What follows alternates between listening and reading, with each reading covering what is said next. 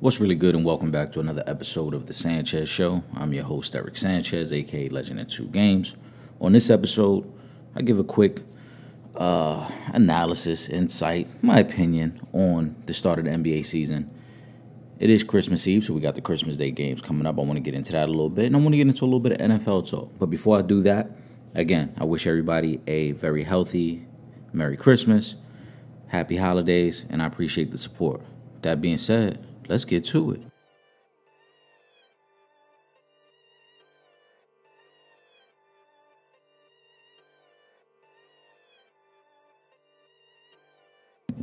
All right, so it is Thursday, December 24th, Christmas Eve. I know everybody's getting ready to open up gifts and enjoy the food and enjoy the time with the family. But I wanted to give you guys my thoughts on the start of the NBA season. And I leave it with one phrase. Don't panic. Or maybe I should just say, don't get too excited. We've seen some upsets in the first couple days. We've seen some disappointing performances. We've seen some great performances. We've seen a return of Kevin Durant, Steph Curry. We're getting an idea of what the defending champs may look like. We get to see the Clippers back on the court now. All these things lead up to the big Christmas Day games. Up Milwaukee, Boston, Philly, new coaches, new teams, new schemes. But the overall feeling that I get from the first 2 days is don't panic. Don't get too excited. All right. I was hearing people already anointing the Nets as the next champions. Relax. It's one game. I'm on the record as saying teams are going to have to adjust to what the Nets can do. And then give it about 20 games and let's see where they stand at that point. Same thing with the Lakers. They lost opening night. No big deal. They're a veteran team. They've got a mission to get back to the finals. They're not worried about losing an opening night. The Clippers still got to show me something as well. Yes, they look good that night, but can Paul George carry that performance or that type of performance through the rest of the season? Only time will tell. But ultimately, like I said, we can't get too up or down. We can't get too excited about this. We've also saw a game already postponed. And I think that's going to be an ongoing theme throughout this season. And I do believe that the NBA season will play out in terms of cancellations and postponements and rescheduling of games, similar to the way Major League Baseball season played out. At the beginning of the Major League Baseball season, we saw a lot of rescheduling, reworking, moving things around. All right, don't go to that city, play over here instead. You'll make up those games later. All those things are going to happen for the NBA. And for as much as we praised Adam Silver and the NBA for having no positive tests within a bubble, and rightfully so, it was a great job by the NBA, they're going to be criticized now for some of the things that are going to take place during the regular season. Because just like every other sport, they've got to deal with the ugly truth about not only this pandemic and this virus, but the fact that traveling from state to state and being in 3 different cities in 5 days isn't the healthiest approach.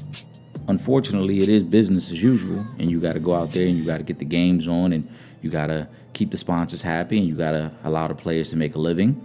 But these are the things that we're going to have to experience, and the NBA is going to have to deal with it. On opening night, Adam Silver, when he was questioned by Barkley and Kenny Smith and Ernie Johnson and Shaq on the TNT crew, he said, it's a work in progress. We're figuring it out just as the rest of the country is figuring it out, and we'll rework things as necessary. And then the very next day, the Houston Rockets game is postponed.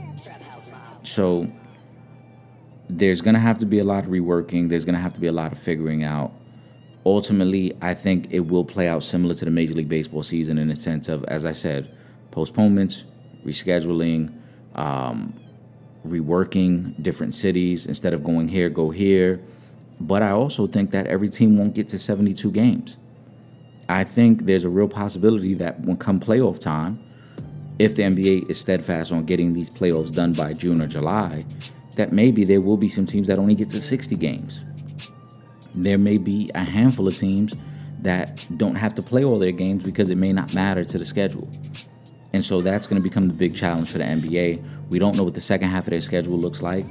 We don't know if they are talking about possibly doing a playoff bubble. We don't know if there's a certain limit they're trying to get to. For those that don't know, last year the reason that the bubble was constructed the way it was is because the NBA still had to make sure the sponsors received their money. And in order to do that, you had to have an average of 60 games played. And so what they did was they constructed the bubble. They played out an extended regular season to make sure that on average, the league as a whole played 60 games. Therefore, you fulfill your part of the agreement. I don't know if something is in place for this season that kind of saves the NBA if they don't get to a certain threshold or a certain number. But I have a feeling that we may see teams fall well short of the 72 games they're supposed to play, and that the NBA works way into getting back into the bubble for the playoffs so that they eliminate any possibilities of star players being affected by this virus. But the players got to do their part too. And James Harden, to me, is completely out of pocket with his behavior right now. Completely out of pocket. I mean, you show up to camp late, you're seen partying, you're seen in different cities, living life. As you should. You've worked hard, you deserve to live life.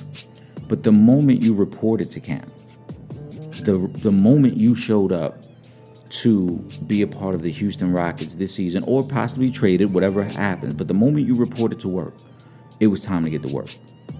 It wasn't time to show up when it's convenient for you and then go back to partying when you feel like partying. That, to me, is completely irresponsible of James Harden. And that's the type of behavior that makes fans and casual fans, not even the diehard fans like myself, the casual fans, really get fed up sometimes with particular players or even the sport. That's just blatantly disrespectful to the game of basketball and to the people who support it. I know you don't want to be there, James Harden. I know you want to be traded to a better situation. You want to be surrounded by other stars. You want to have an opportunity to play in the NBA Finals. I get all that. I'm not questioning your love for the game. I'm not questioning your intentions to chase a championship. But you've got to be more aware of the situation you're in. You cannot be seen partying and then use the excuse, well, I was out supporting my friend's business. What's the big deal? Well, the big deal is that the Players Association signed an agreement with owners stating to stay out of the bars and the lounges. We're going to give a little bit here. We know you guys don't want to be tested for marijuana. We know it's going to be a stressful season. All right, we're giving you that. But in return, give us this. And James Harden can't even do that. It's not even a week into the season, and the league has to cancel games. And it's not all his fault. Other Rockets tested positive. Others were contact traced. But James Harden, as a face of the league, as one of the most recognizable players in the country, in any sport, there are people who casually watch basketball who know who the Beard is. There are people who might be bigger football or baseball fans who know who the Beard is. You cannot be out partying, knowing what's going on in this country and knowing the type of drama that you're already involved with your current organization as you try to work your way out. It's terrible. It's terrible optics by James Harden. Got to do better, man. And the league ultimately is going to have a lot of challenges this upcoming season. I'm going to be paying attention to see how they handle them. But I'm letting you guys know right now, I truly believe this is going to be very similar to the Major League Baseball season. Again, with cancellations, with reworking, with postponements. It's going to get hectic, and we're not even a full weekend. With that being said, let's transition over to a little bit of NFL talk. Christmas Day football, which I don't understand. They're trying to go up against the NBA. Everyone knows Christmas Day is NBA Day. But for whatever reason, NFL wants to try to sneak a game in there. Fine, so be it. This week, I didn't give you guys my top 5 contenders in each conference. And the reason I didn't do it is because it's getting a little murky right now. The waters are getting a little tricky. I'll say it's simple as this. There are about 3 to 4 teams in the AFC, I think, that are better than the majority of the teams in the NFC, and that's why I didn't want to give the list this week, because I just felt like it was a little unfair. The fourth best team in the NFC has a legitimate shot to be the best team in the AFC. In the NFC. Fourth best team in the AFC could easily be the best team in the NFC, and so that's where the list is starting to get a little murky, but I'm going to come up with a different concept next week. Long story short, though, we know who the pretenders are. We know who the contenders are. We're going to learn a lot about true Super Bowl contenders this week. The biggest game to me of the week, and the biggest game that may have the most impact on what happens in the AFC, is the Pittsburgh-Indianapolis game. Pittsburgh looks like crap right now. 3-game losing streak. Offense really struggling to move the ball. defense doesn't look as fierce as they did early in the season. On the flip side, the Colts offense has actually looked better the last 6 weeks. The Colts defense is one of the top 5 units in all of football. I think the Steelers are falling apart right before our eyes. And the reason I think this game has so much significance in the AFC is, one, division status. The Steelers are 1 game ahead of the Cleveland Browns. If they lose this week, they're going to have to play the Browns for the division in Week 17. The Colts are tied with the Titans right now. This win could catapult the Colts to taking it over the division lead and then obviously changing the landscape of where they go for their first playoff game. Will it be on the road? Will it be at home? The next part of this is the Buffalo Bills.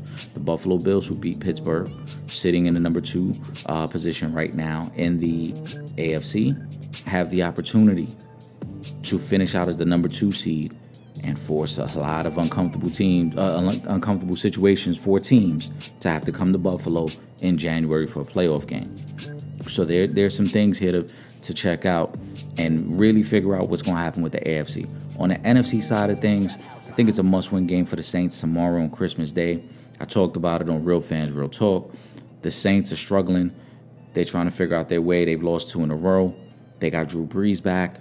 But in losing 2 in a row, they've allowed Tampa Bay back in the mix. And as I've told you guys before in my top 5 list, unless Tampa Bay wins the division and can get at least 1 home playoff game, possibly even 2, because they could move up to the number 2 seed, they're going to be in some trouble. Tampa needs to win that division, at least have 1 home playoff game, possibly even 2, if they want to make a deep playoff run. Anything less than at least 1 home playoff game, I don't see them making a deep playoff run. The NFC West is jam-packed. It looks like 3 teams are going to come out of there unless somehow Arizona falls apart and it allows the Bears in it. But I think 3 teams are coming out of there. But long story short, the contenders are starting to rise to the top. The pretenders are left behind. And I think this week we'll have more definitive answers on who the best 2 teams are in each conference. Right now, for my money, I have Green Bay and New Orleans, but I have New Orleans tentatively at number 2. I like the Rams, but they really shit the bed last week. I don't trust the Seahawks defense. Arizona's a little too young. Tampa Bay's too inconsistent for me. So right now I'm going to stay with Green Bay and New Orleans as my top 2 in the NFC. In the AFC, it's trickier, but I got Kansas City and Buffalo. And the reason I say it's trickier, again, the top 4 teams in my book in the AFC are Kansas City, Buffalo, Tennessee, and Indianapolis. And I think all 4 of those teams are better than the teams on the NFC side. Indianapolis, who I just ranked number 4, already beat Green Bay as the top team in the NFC. Tennessee gets a chance to play them this week.